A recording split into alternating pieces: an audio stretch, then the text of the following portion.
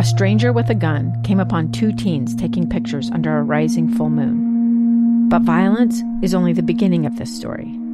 Sometimes I thought, there are no miracles. Yeah, there are, and this is a big one. I'm Amy Donaldson, and I've spent my career talking about how lives are undone by violence. The Letter is a podcast about how lives are remade. Follow The Letter at theletterpodcast.com or wherever you get your podcasts. Welcome back to Live Mike. Final segment of today's episode of the program. I want to try to cover a lot of ground here. Earlier in the program, there were numbers released by the Utah Department of Health, the numbers relating to the coronavirus here in the state of Utah. That's the number of positive cases, 564. There was an increase of 564 cases from yesterday, positive cases. In terms of hospitalizations, there was an increase of 21 since yesterday, meaning that currently hospitalized in Utah hospitals are 193 positive COVID-19 cases. That's a high water mark. That's unfortunate because that's really the number we need to keep an eye on. We don't know, or at least I don't know, I'm sure it is known somewhere, just not publicly disclosed at the moment, the total capacity in terms of real numbers. How many beds are there out there able to receive sufferers of the coronavirus? Right now, we're occupying 193 of them. It's certainly closer to capacity than we have been in the past, but unsure exactly what capacity is. Now, this is the number you wait for and you hope isn't anything other than zero. Unfortunately, today I do need to report that there has been one death attributed to the coronavirus, a male from Davis County. He was hospitalized at the time of his death and between the ages of 65 and 84. So we'll continue to follow that. Oftentimes when I share these data points, which come from the Utah Department of Health each day, there are some that ask about demographics and trends and geographic happenings. And I'll tell you, all of that information is available. There's no, there's no concerted effort to keep that information from the public or anything like that. If you make your way to coronavirus.utah.gov, there will be a little button you can click on there called Case Count. You click on that, the first thing you'll see the numbers that I have shared with you here. But up along the top, you'll see that you can break down those numbers into further categories and answer some of your questions about demographics and geography and trends over time and such like that. It's a wealth of information, and ever since the Department of Health has started sharing that, I've been very grateful because it gives a remarkably robust understanding of what's happening here in Utah. So if you're into numbers, that's your source for all the coronavirus numbers here in Utah, coronavirus.utah.gov. I have a few more numbers to share with you, these numbers having to do with the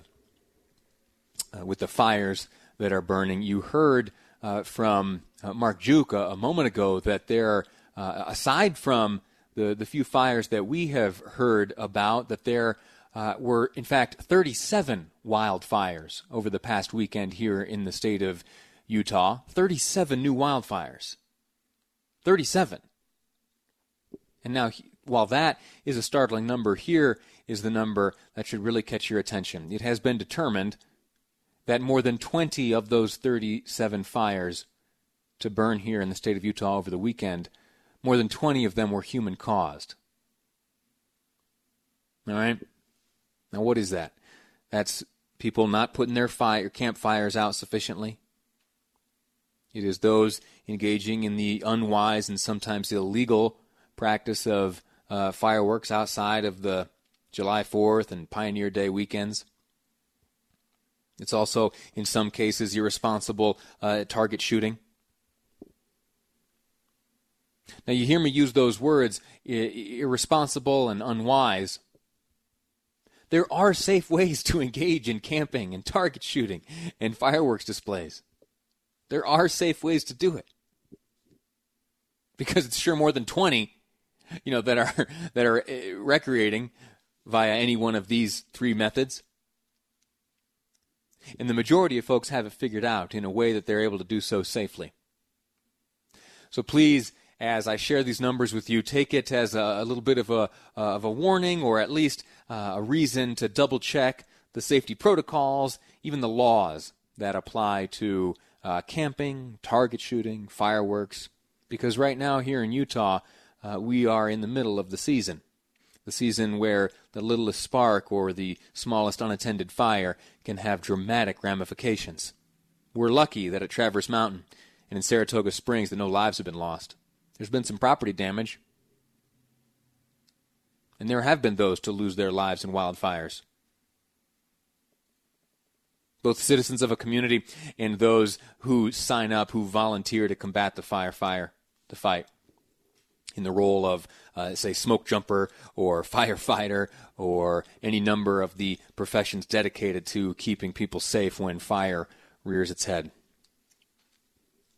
It's a sombering reminder, okay, but one we got to take note of from time to time, all right? I have rambled on for a little longer than I had thought. My plan was here to talk to you about a little chapter of my childhood, one that involved a gentleman named Chuck E. Cheese. Yeah, Chuck E. Cheese. You ever, as a kid, enjoy a birthday party there? Or maybe as a parent, have you ever taken your child to Chuck E. Cheese to play in the ball pit, to play the video games, to collect those tickets, to then redeem for some kind of prize, which you'll lose or drop in the minivan on the drive home? But for a moment, you feel like king of the world when you've got a big fistful of tickets and tokens ready to trade for a prize. Well, every few days we hear of some new company which is either in the process or getting close to succumbing to the coronavirus.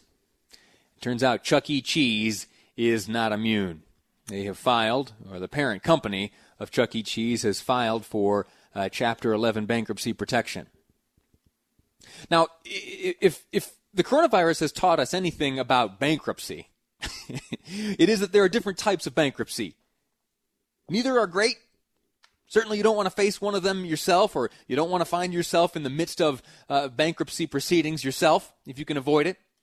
But there are two types. There's Chapter 11 and there is Chapter 7. Those are the ones you hear about most often. Chapter 11 is where you say, hey, shoot, we are in some trouble here. We've got some creditors. We are carrying some debt. We may not be able to cover all that debt. Would everyone be willing to come to the table and have a conversation where we prioritize this debt and see how we can make everyone happy, or at least make most of you happy? It's a restructuring of sorts, and it carries with it certain protections from those creditors to whom you owe money. Anyway, Chapter 11 is the circumstance into which Chuck E. Cheese's parent company has entered. That's one. Now, the other, Chapter 7, that's the bad one. That's the one where you say, all right, we quit. All right, we've got some assets here. Let's liquidate them. Let's send whatever proceeds we can gain from that liquidation off to our creditors, and hopefully that will be satisfactory to all. And if they're lucky, they'll be able to avoid some lawsuits. So as you hear these stories about bankruptcy filings, be aware and keep an ear out for whether or not it's 11 or 7. When it's 11, there's hope.